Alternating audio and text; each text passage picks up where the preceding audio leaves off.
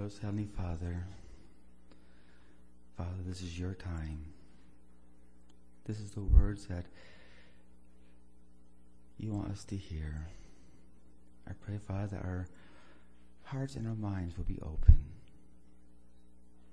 Please speak through me. For this I ask in Jesus' name. Amen.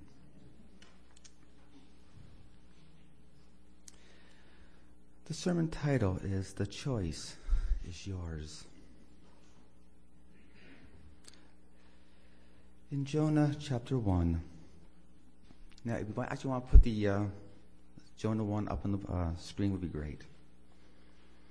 Now the word of the Lord came to Jonah, the son of Amittai, saying, "Arise, go to Nineveh, that great city, and cry out against it, for their wickedness has come up before me."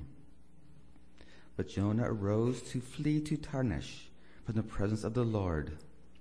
He went to Joppa and found a ship going to Tarshish. So he paid the fare and went down into it to go with them to Tarshish from the presence of the Lord. But the Lord sent out a great wind on the sea, and there was a mighty tempest on the sea, so that the ship was about to be broken up.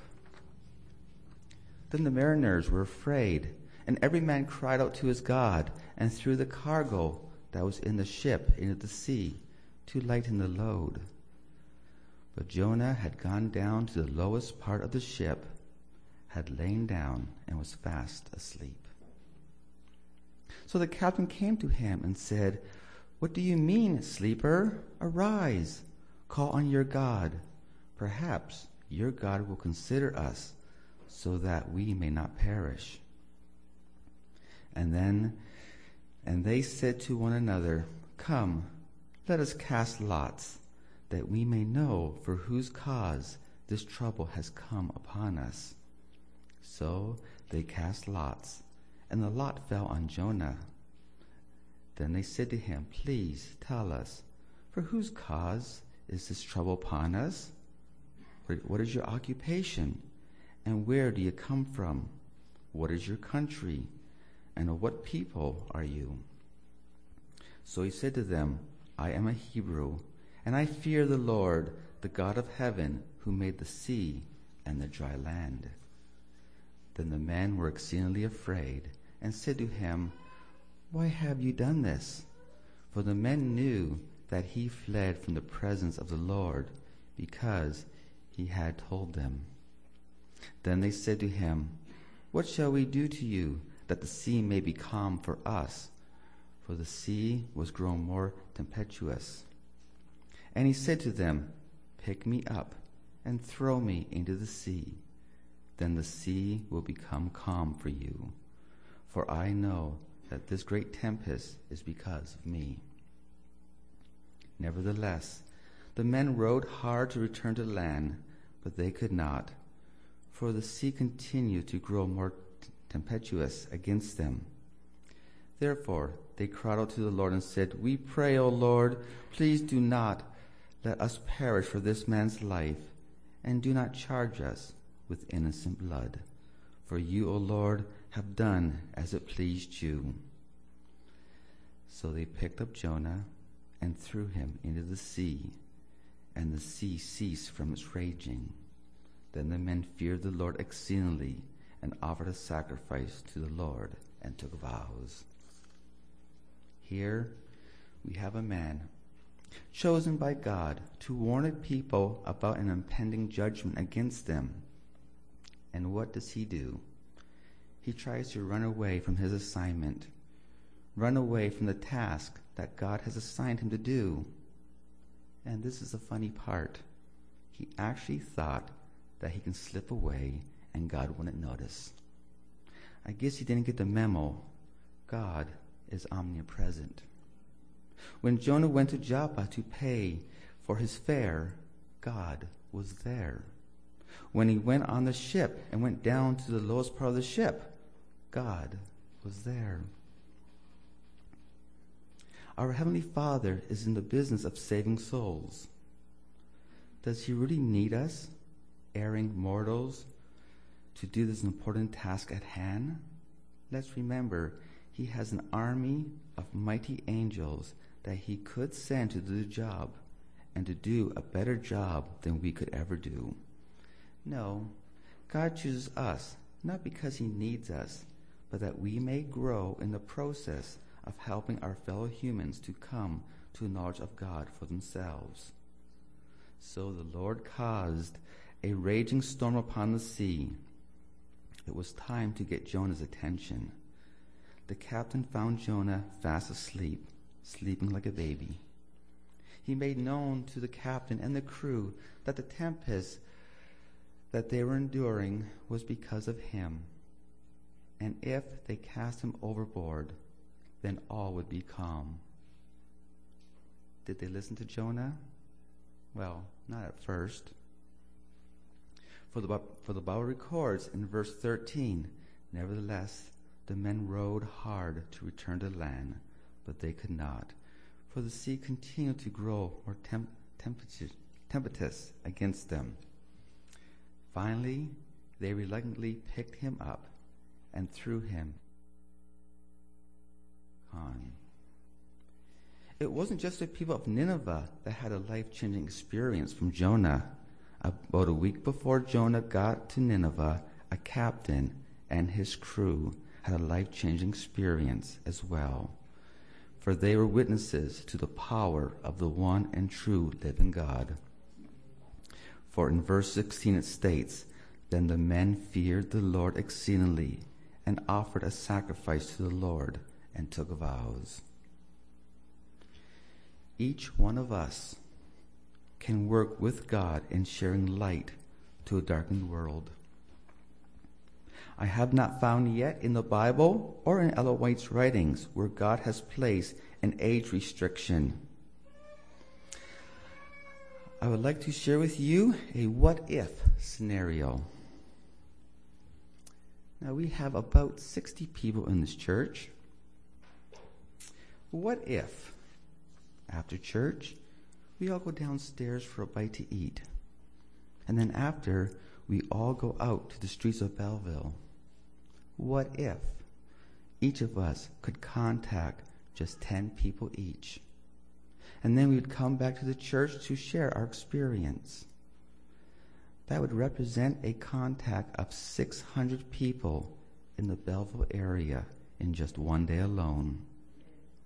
What if we did this every Sabbath for the spring, summer, and fall months? Going to different areas too. From the first week in April to the last week in October, that would be 30 weeks. We would contact 600 people per week for 30 weeks, subtracting any rainy days. But let's say that every Sabbath had nice days. 30 weeks times 600 per week is 18,000 people could potentially be contacted in 1 year. What if 1/10 of 1% accepted Jesus and was baptized? 18 people would be added to the church every year. This church would become too small in a few short years. I must be honest with you. It scares me to the core just thinking of actually doing this. Let's ask ourselves this question. If Jesus was here, in person, in this church today, what do you think he would do after the church service today? Would he come to the Belmont Nursing Home with us and join in the song service? During the devotional time, would he get up and to speak encouraging words to the elderly? After the nursing home program was done, would we find him on the streets of Belleville talking with those out there about the kingdom of God? Or would we find him as soon as church is done, hopping in his car, going home to eat lunch all by himself? When he is all done eating at home, would we find him taking an afternoon snooze? Maybe we'll find him on his computer watching Doug Batchelor for Sabbath afternoon activities. What do you think Jesus would do with his time during these precious Sabbath hours? In Exodus chapter 20, verses 8 through 11. Remember the Sabbath day to keep it holy. 6 days thou shalt labor and do all thy work, but the seventh day is the Sabbath of the Lord thy God. In it thou shalt not do any work, thou, nor thy son, nor thy daughter, thy manservant, nor thy maidservant, nor thy cattle, nor thy stranger that is within thy gates. For in 6 days the Lord made heaven and earth, the sea, and all that in them is, and rested the seventh day. Wherefore the Lord blessed the Sabbath day and hallowed it. I have a question for you. Do your neighbors know? Do your neighbors know of this commandment? I'm talking about the people that live where you live. Do they know that God wants them to rest on his special day? We are a light in our communities where we live. When we watch the Mission Spotlight, what do we see? Well, what I see are normal people, just like you and I, going out and sharing the good news to their communities.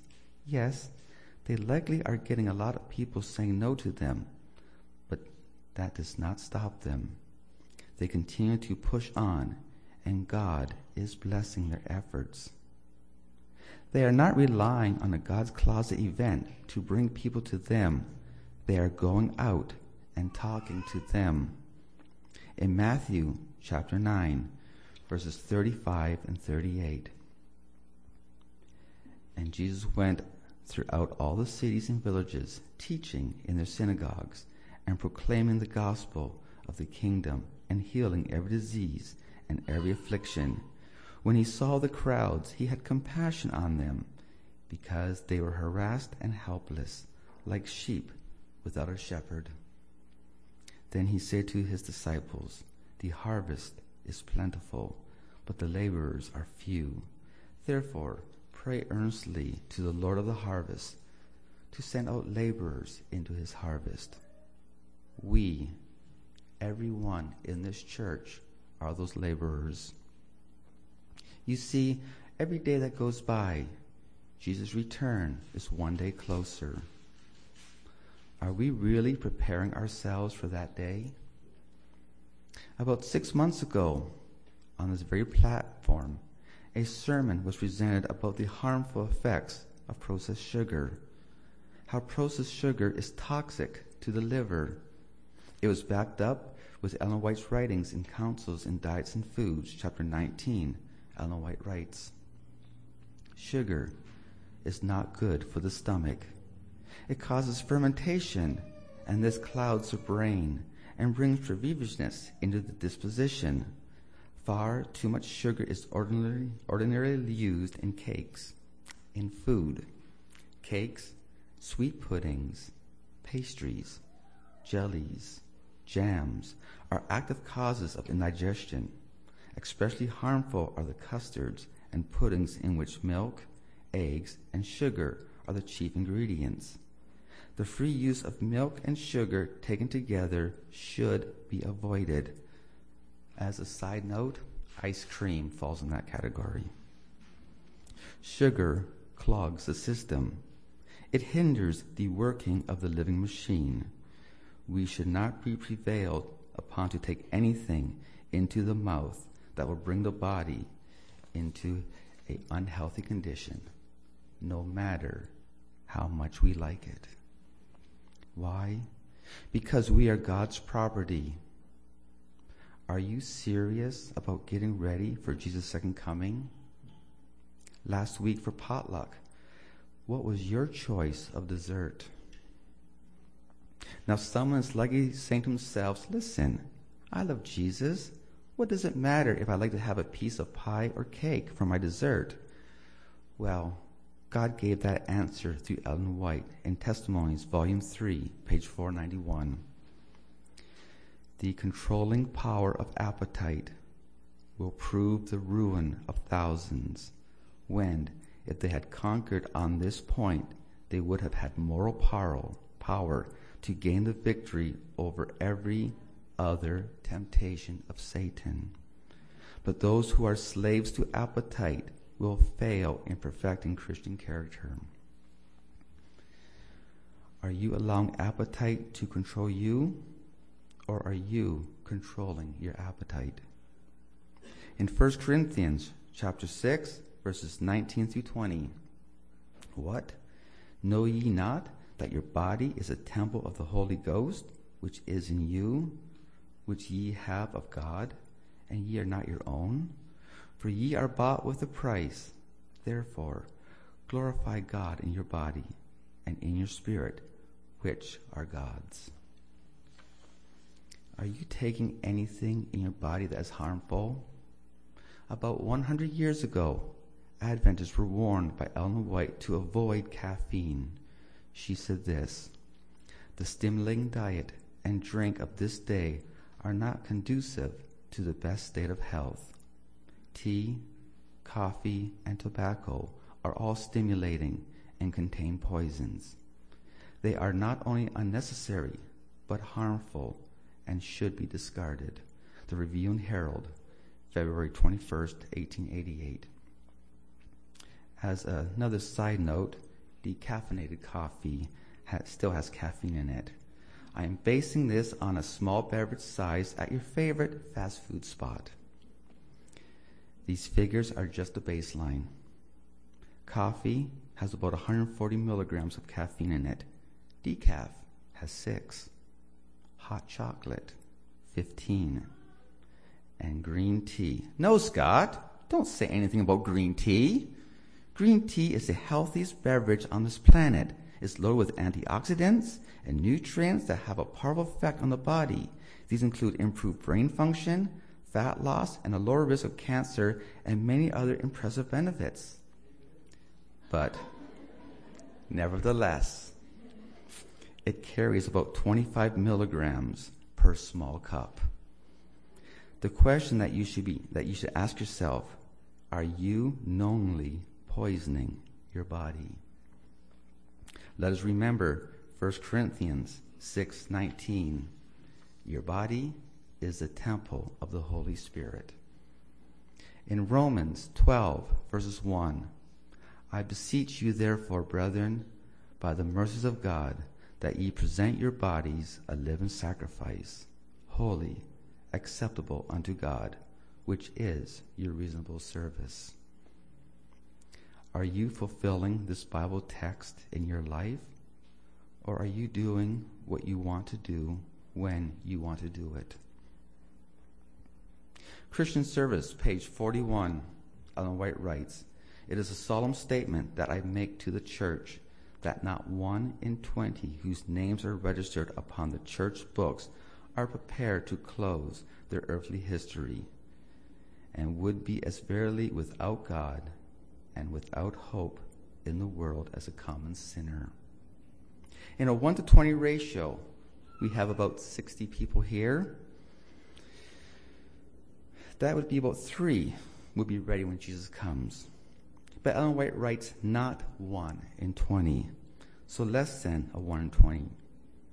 In this congregational size, about 2 will be ready when Jesus comes.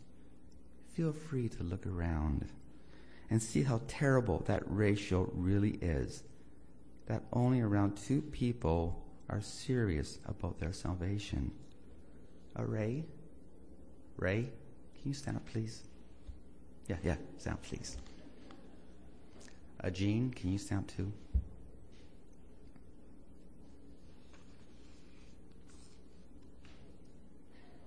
Everybody, this is only a demonstration.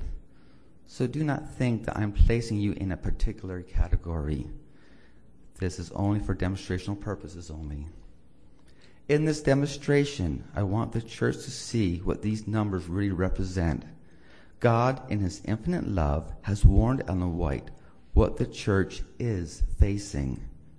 Look around at all those sitting down, myself included. We are the lost.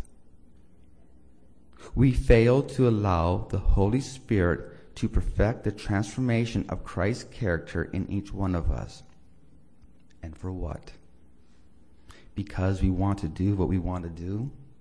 Because we enjoy our tobacco products, we like to see our money go up in smoke. Because we want to eat sweet foods that are harmful to our health. Because we like our little sinful habits or desires. Please sit down. Thank you. I want you to picture this. It's the end of time.